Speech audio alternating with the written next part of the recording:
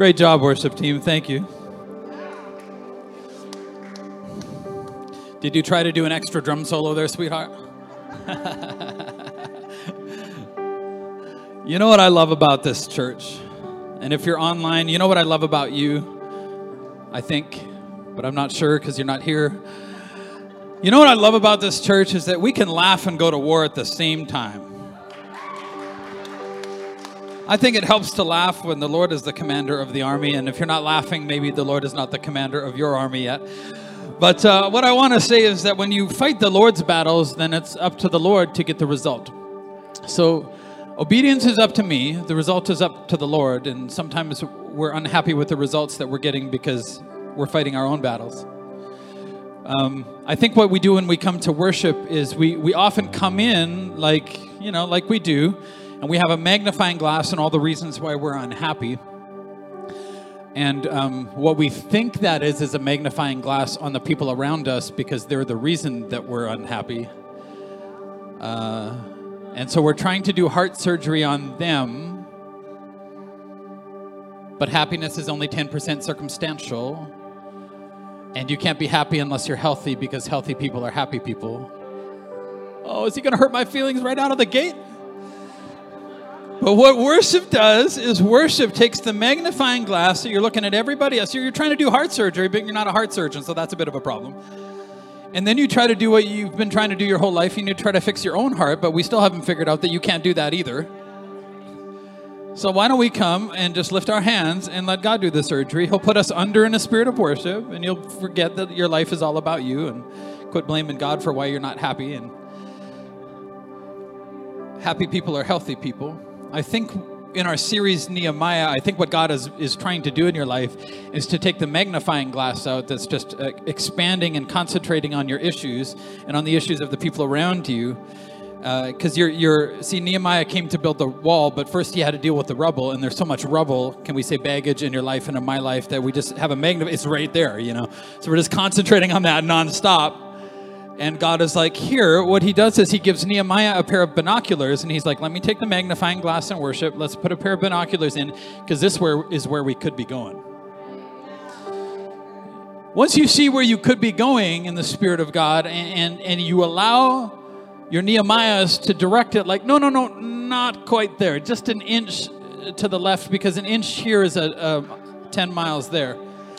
You're just like, nope, just a little, that's it. That's where you're going. And when you start seeing where it is that God intends for you to go and end up, then you can leave behind the small stuff, and you can get over issues much easier because you're like, now I'm a son or daughter of God, and I'm going here.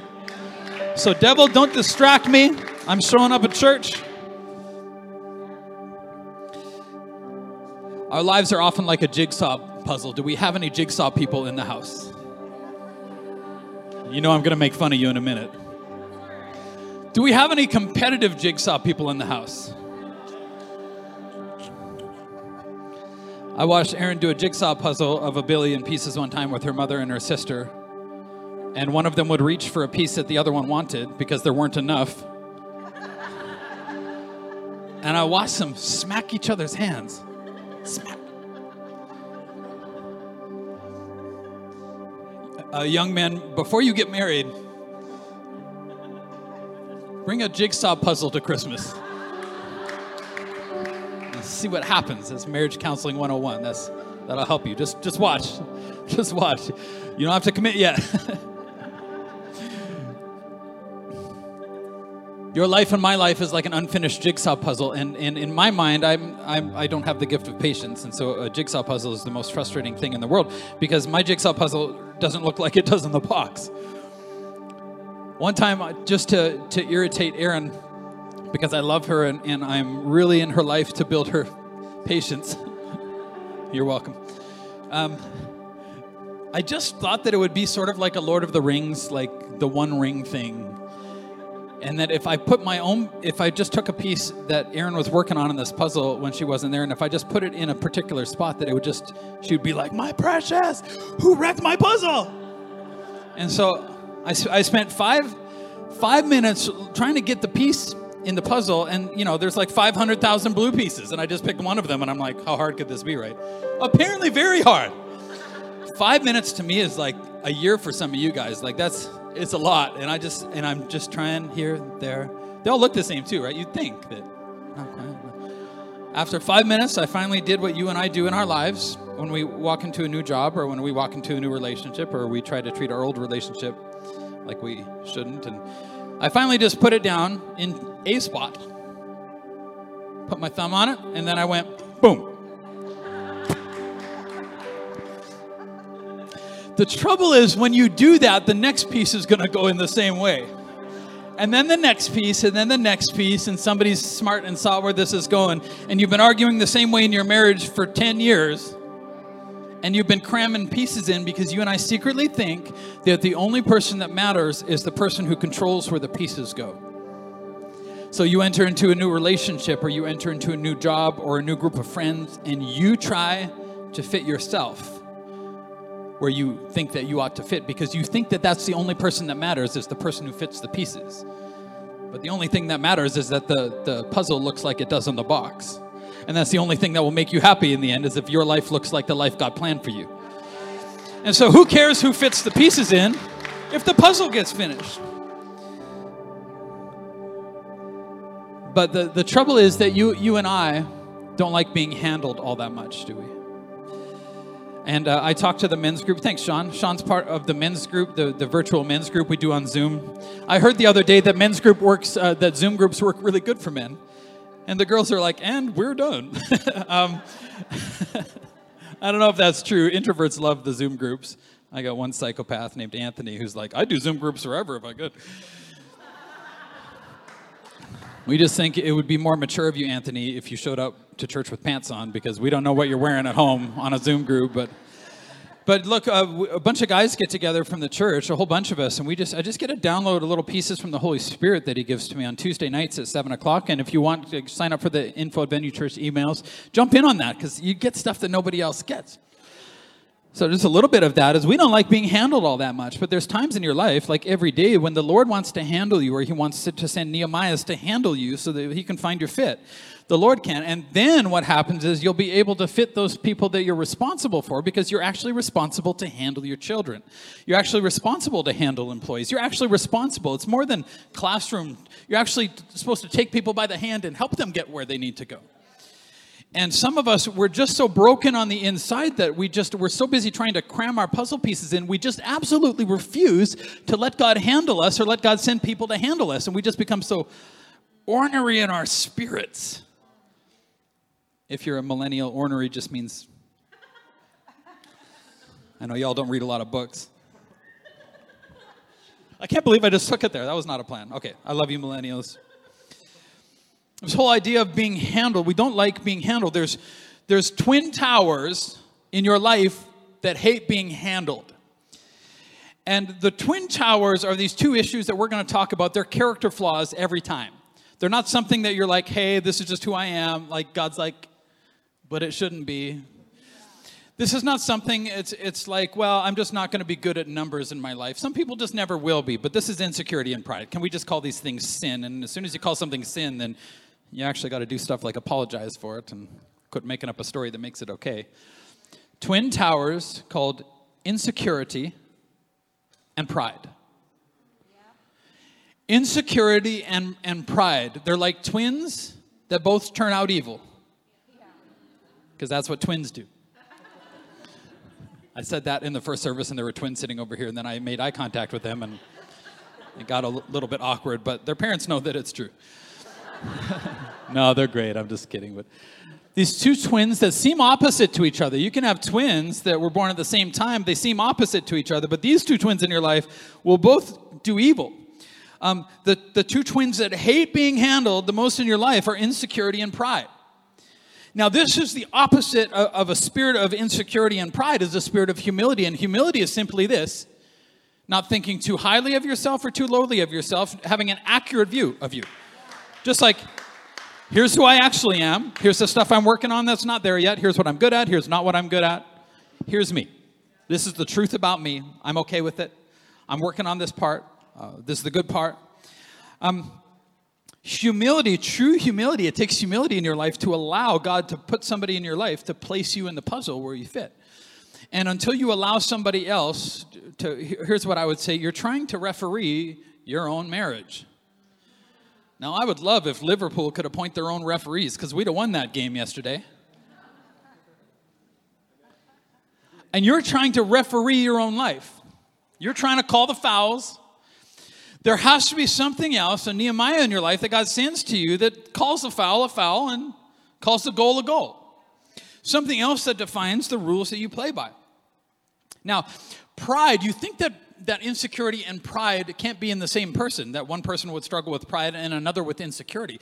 But I see these two together in the same life constantly. They're opposite of each other, and this is how confusing it gets, is that pride is constantly trying to force its way in life. You just walk in and just, boom, here I am in the puzzle, like, deal with me, you know. Insecurity takes a puzzle piece and goes home when it feels like it's losing. Like, I'm losing the game, I'm going to take my ball and go home. And when it's in the same person, confusion and friction are just part of your life. Like, I just can't. Come on, online audience, they're not giving me any help here. Confusion and friction. Every argument you have is just confusing and it's full of friction. Nothing ever gets dealt with and done. And it's like insecurity. Insecurity is too concerned about self to step up and take a risk and actually have to answer for what you say sometimes and answer for how you feel. It just hides. Pride is too concerned about self to step back and let somebody else do it. Pride is too... See, insecurity spends its entire life wishing that we had somebody else's gift. I wish I had their kids, because my kids are terrible.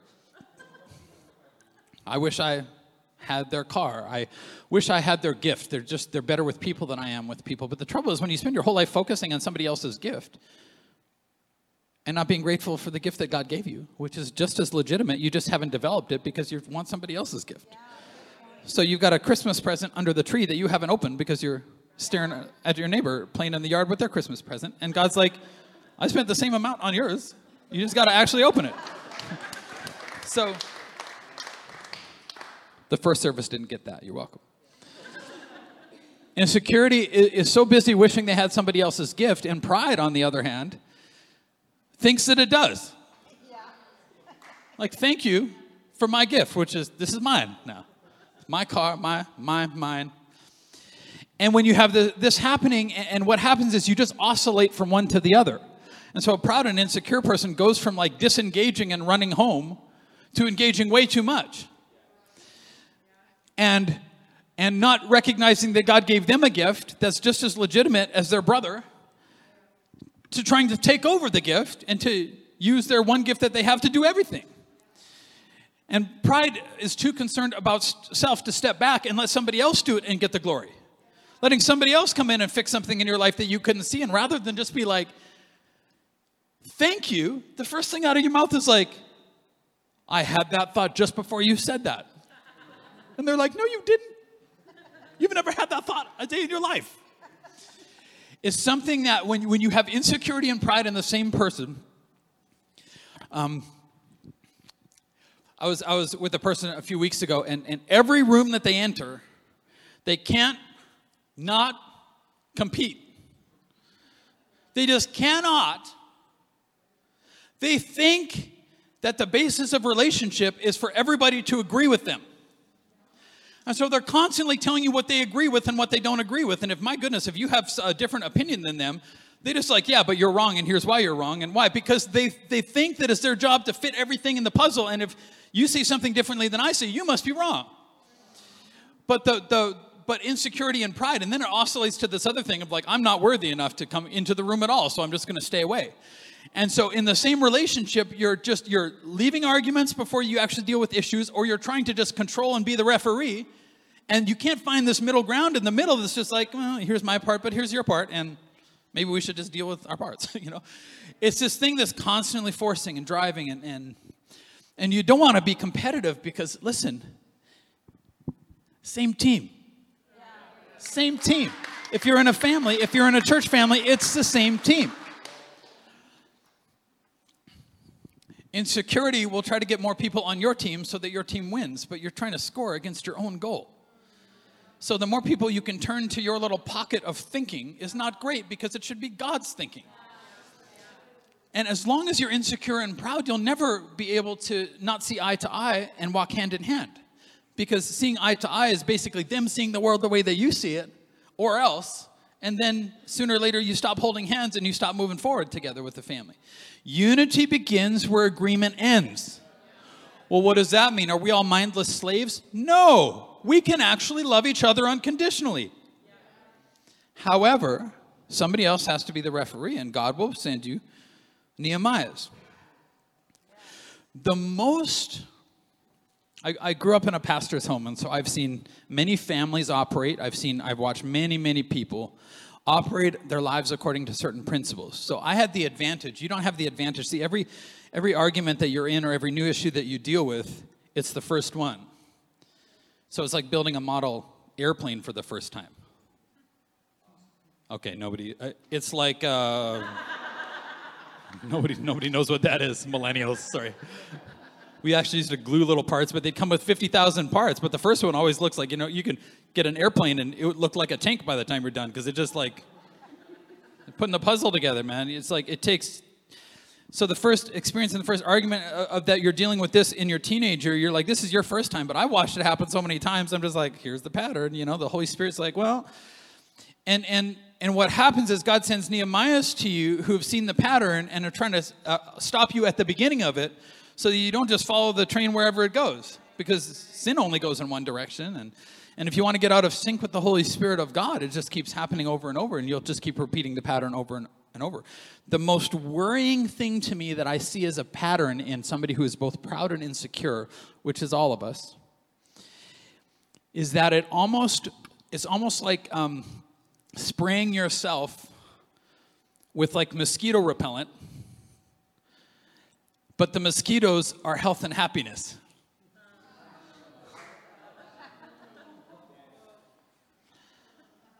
The mosquitoes are the very people who could help you sting you back into health and happiness. Did you like that? I don't know how this is working with the mosquitoes right now, but it just came to me. It sprays you with a Teflon coating that makes you repellent to the very people that God sent to help you. There's something about them that you just won't be able to stand. It's something you're going to have to recognize, that every time I talk to this type of a person in my small group, they just know about me. Have you ever talked to my mom? She knows. I come in with a story that I've been working on, and mom would just be like, stop. No. Nice story, but no. You think you're the first cope who tried that. Right, yeah. There's something about that will make them repellent to you, and you'll spend your entire life trying to find people who are like you and repel the people that God sent you. Because all the people who are like you, they're just going to agree with you. Well, Nehemiahs don't always agree, but they got a difficult job of building a wall. And God is trying to send you Nehemiahs so that you can be healthy, because your happiness is only 10% circumstance.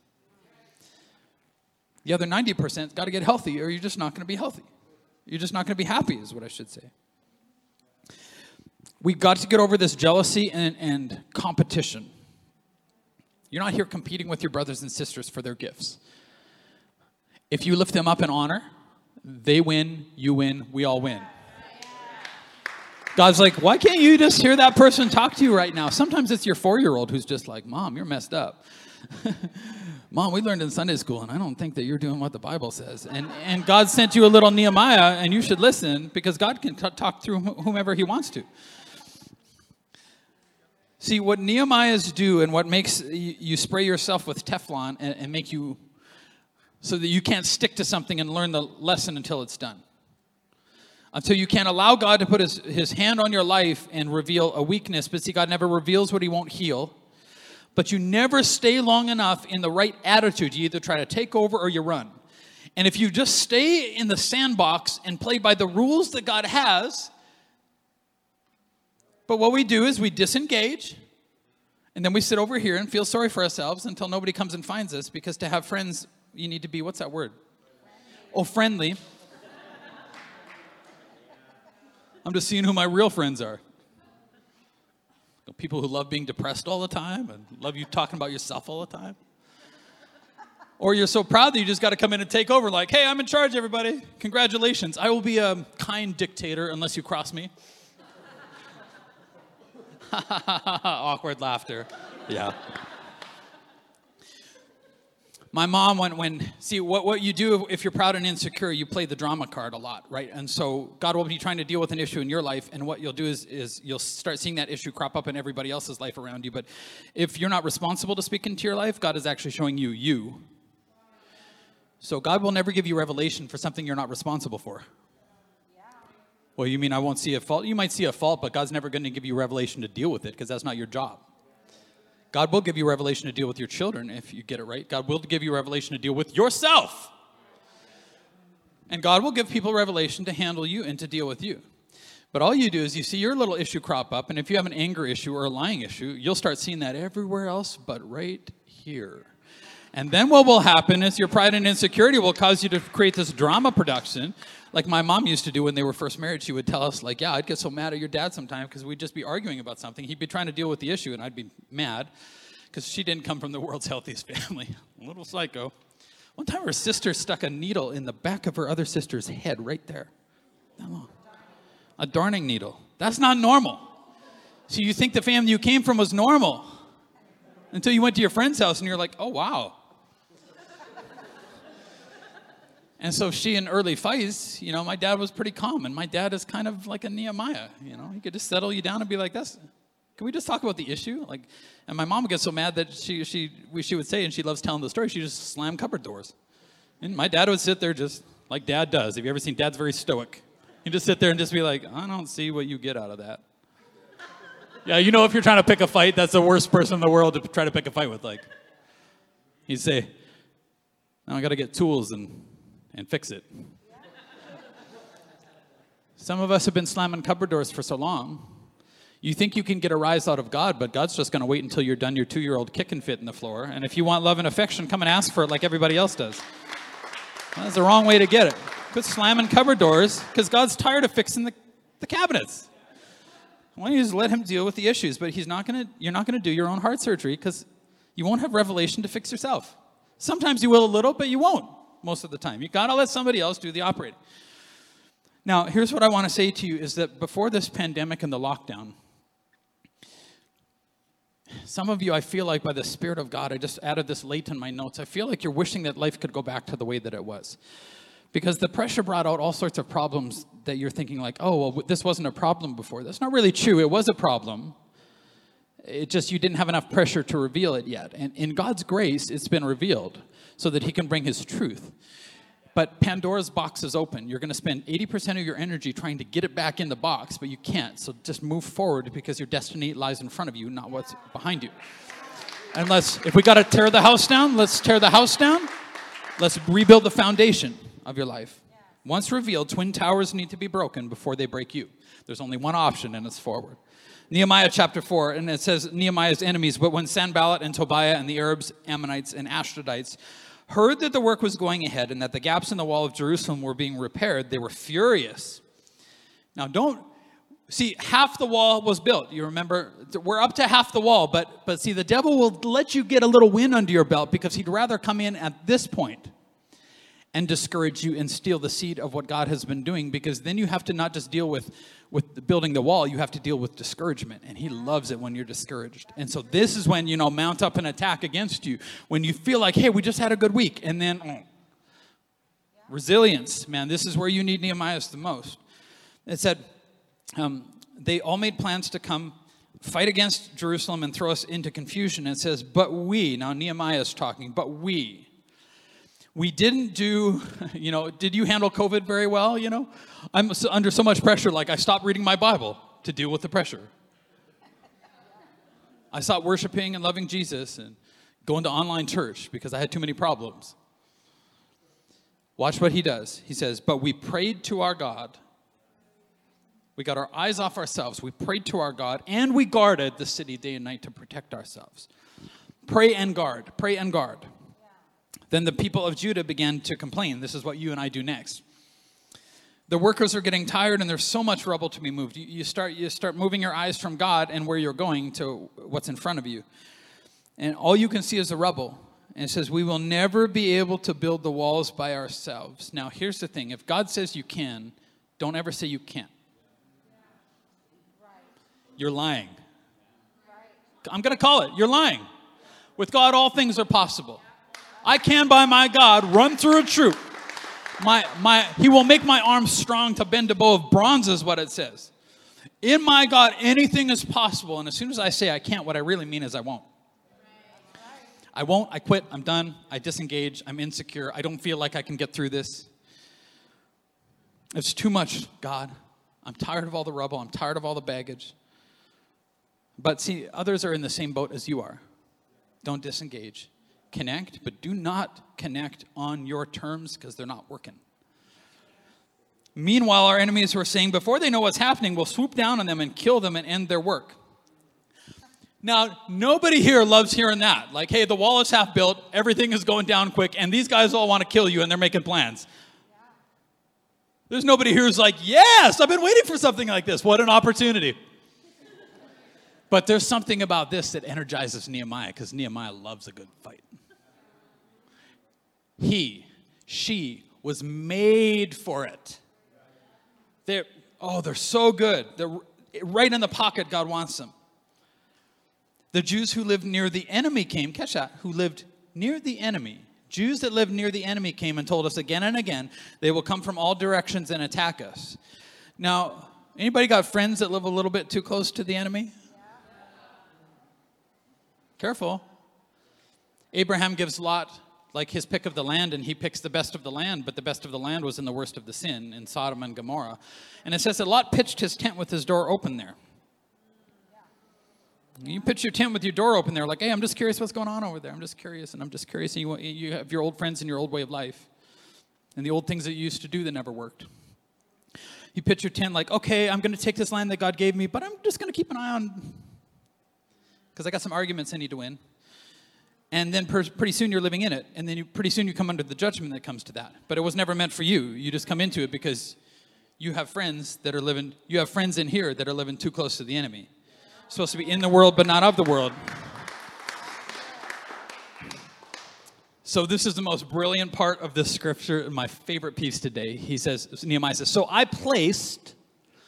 they did not place themselves, I placed, according to a plan the Holy Spirit gave me, I placed armed guards behind the lowest parts of the wall in the exposed areas.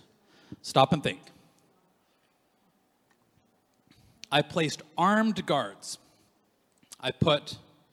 So the wall's being built now, and some of the wall is higher, and some of the wall is lower. Behind the lowest parts of the wall, he's saying, I put the armed guards. I put the CrossFit crew. I put the MMA psychos. I put the gorillas there, and I said, guys, take your shirts off. You're not going to need them for the next week. Take your shirts off and just stand around and just like lift stuff and just... You know, guys with muscles love to show it off. Come on now. I don't, because I'm humble. I don't have any muscles. Let's put these guys over here, and let's put the librarians over here. Let's put the chess club over here. And all they can see is the tops of their helmets, so let's give them big helmets. But let's let the enemy think that everybody's like these guys when everybody's not like these guys. And it's the strategy that starts building around your strengths instead of you constantly trying to build with your weakness.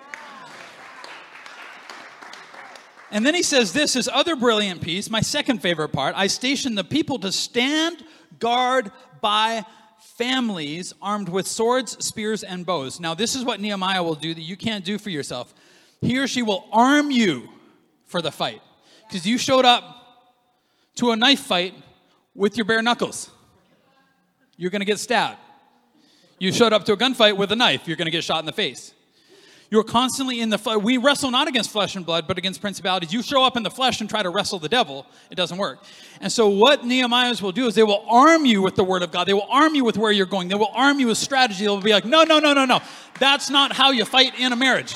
That's not how you raise teenagers. That's not how you raise kids. They will arm you with the fight. And here's what I would say. This is very wise because, look, if it's just me and Chad standing here and we get overrun by the enemy, I don't have to be the fastest. I just can't be the slowest. It's like a zombie attack. I know that I would survive. I'm just going to hang out with some of you all that are slow. But you put my wife and my daughters behind me, you'd have to kill me and drag my body out because my corpse will still be kicking at you. There's no way, listen, you can deal with Pandora's box right now, or you can watch your children try to deal with something 3 times worse. Pick. Can you live in that world or not? How do you think our family got fixed, man? Because Aaron and I dug deep and we're like, we cannot imagine a world where our kids deal with our issues. Let them at least have different issues to deal with, but they are not going through the same pain and suffering and humiliation that your pride requires. They are not. We will stop it now. It will stop in this generation. Because if you don't beat it, your family will get overrun. And I cannot live in that world anymore. Be stationed with your families. They'll put you in front of your families and be like, here's what I know about you. Your own personal happiness will not be enough leverage to get you fixed. You won't have it in you. You won't have it in you, I'm telling you. If you have children, maybe their future would be enough to leverage you. You have to start loving people more than you love you. You have to find your life by losing it. And if all you're concerned about is you, and you don't give a rip about your kids and their issues that they're going to be dealing with, come on, you can do better than that. And Nehemiah's going to put you right in front of them and say, stop it. This is not about you. This is about them. This is not about you. It's about your friends here, that if you go down the wrong path, they're going to follow you. Don't do it. Don't do it. Fight for... Then I looked over the situation. He says, I called together the nobles and the rest of the people. And I said to them 3 things. Watch this. Don't be afraid of the enemy. And they're all like, you can't tell us that we can't be afraid because, we're just being honest with our emotions. Well, that's interesting. It would sharply disagree with Scripture that says, yea, though I walk through the valley of the shadow of death, I will fear no. I have decided I will fear no. Your emotions are subject to your spirit. And if that same spirit raised Jesus from the dead inside of you, I will fear no. Stop it. You think that you have to be angry because it's how you feel and you're being honest? You're being immature. You have character flaws. Tell your anger where to go. Get angry at your anger. Hey, whoa, hey. What are you sneaking around here for? Out, now. I don't get to be angry. I get to deal with the issue. I don't get to tell a lie. I'm going to deal with the issue and be honest. I don't get to. No, stop. That's what children do. I'm not a child. I got it. I will fear no. Don't be afraid of the enemy. Then he says this, remember the Lord. Quit remembering the rubble. Quit bringing it up. Quit tripping on it. Quit throwing it at your husband.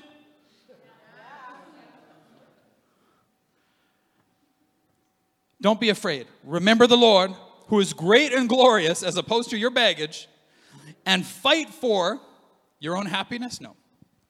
Your brothers. You don't even appear in this sentence. Your brothers, your sons, your daughters, your wives, and your homes. Fight. When the fight's not about you, you'll go further. You'll fight harder. When our enemies heard that we knew of their plans, watch this. When our enemies heard that we knew of their plans, who knew? Nehemiah knew. When our enemies heard that we knew of their plans and that God had frustrated them. Don't you want God to frustrate the devil in your life right now? God had frustrated them. Why? Because we executed a plan. We all returned to our work on the wall. But from then on, watch this. Watch how Nehemiah shifts this now. Now, this is where you need Nehemiahs in your life. Because once you get a little victory, you'll let your foot off the gas. And the devil will come and steal that seed from your life right before you get the lesson. And Nehemiah's, watch but from then on, they'll tighten up the discipline because that's how God made them. They're just like, no, this is when we're most vulnerable is after we have a victory. Yeah. He says, but from then on, only half my men worked while the other half stood guard with spears, shields, bows, and coats of mail. And this is what you need Nehemiah for. Maybe the most important thing you need to hear today. They will help you keep what you fought so hard for. Yeah. If you don't have that prophetic voice in your life, you'll lose it. They will help you keep what you've been fighting so hard to gain. They'll help you. They'll be like, nope, not like that, like this. Nope, not like this. Nope, nope. We're still going to guard. Stay strong. Read your Bibles. Pray. Get back to small group. Don't let the devil isolate you. You're done. And it says the leaders stationed themselves behind the people of Judah who were behind the wall. The laborers carried on their work with one hand, supporting their load, and one hand holding a weapon. I think that I would rather that you build slower, but guard what you're building. I think we got time to build slower, but I don't think that we have time to keep rebuilding. I think it's too discouraging for us. Got to keep what you built. All the builders had a sword belted to their side. The trumpeter, listened to me, stayed with me to sound the alarm. Then I explained to the nobles and officials, the work is very spread out. We are widely separated from each other along the wall. When you hear the blast of the trumpet, rush to wherever it is sounding. Then our God will fight for us. Meaning, if you don't rush to where the trumpet is sounding, online church, if you don't rush to where the trumpet is sounding, then maybe God can't fight for you. He has a strategy, but it's his strategy. Do you think you can fight the war any old way you want to and win? God's like, no, there's 100% victory for you, ready for you right now. Execute this plan. Do what I tell you to do it how I say it, and you will win, because greater is he who is in you than he who is in the world. Then I will fight for you, but there will be a sound of a trumpet. You came to church today because there was a sound of a trumpet. I came for the sound of the trumpet. We gathered together, and God can do what he can do gathered together and fix you more than he can do it when you're by yourself. There's something about come to the sound of the trumpet. We worked early and late from sunrise to sunset, and half the men were always on guard. Guard your families this week. Guard yourselves. Guard your own souls. I love Nehemiah. Come on up, guys. A Nehemiah can assess your life, can bring urgency and bring momentum. You need that. The next thing that Nehemiah does, as I end this sermon, is you and I were tripping through too much rubble. Emotional rubble, baggage, the ways that we think and the ways that we feel, the old habits of speaking, the old ways that I can't, the old gossip and the old slander and the old... We're trying to fight a battle using the tools of the enemy, but they only work against you. And the rubble and the baggage that starts piling up in your life, the only way that God can get through that is for him to send you a Nehemiah, because there's a scripture that says, fall on the rock, and they're talking about Christ, to fall on the rock and be broken. There's only two options. Or one day it will fall on you and grind you to powder. That's when you sit back and wait for you to keep poking the bear who is a holy God, and you wait and you wait and you wait and you wait and you wait until one day it falls and it grinds you to powder and you come under the consequence of your sin. There is opportunity in the house to repent and fall on the rock and be broken, because when you do that, see, there's a dual problem. You need to deal with the rubble and you need a wall. And God will send Nehemiah, and he'll be like, if you fall on the rock, I'll use Nehemiah to make a mosaic and build the wall with the rubble. Because if you build it out of powder, it's going to fall the next time the wind comes up. But God will send your people and your small group leaders, and God will send people to you that will use the broken pieces of your life to build a mosaic and a wall. And the beauty about this wall is that when you build this wall, all the pain and suffering in your life, all the betrayal and all the bad, nasty things that you've done becomes this beautiful mosaic that no longer belongs to you. It belongs to the people behind you by the grace of God. And every pain and suffering that you've dealt with, and everything that you've ever done that you're so ashamed of and haven't brought out, everything actually works to protect the people behind you. It was enough that you went through it. Let's get through it and allow God to build a mosaic so that one day we can build a wall, because victims look at the rubble, but victors look at the wall and say, yeah, but in spite of, this is what God can do. This is when I come to church, and it's not about me in church anymore. It's about you. My worship initially starts with confession, oh God, why do you love me? I don't even know why I'm here, but I am, and I love you, and I worship you, and he starts taking my chains off. But then we're going to sing a song like we're going to sing right now. And I'm not singing it for me anymore. I'm singing it for you. And you're not singing it for you. You're singing it for your neighbor who's not even here yet. You're singing it for that sinner that desperately needs Jesus right now. Listen, Venue Church is for sinners. There's not a sin you can commit that we won't love you in church. Come to this church. If you're too good church people to have sinners amongst your midst, what are you doing here? And we start singing for the people. We start singing for our brothers and sisters, our cousins, and and we start singing for our neighbors, and we allow God to build a wall, and then we glorify God because it all belongs to him. Let's sing.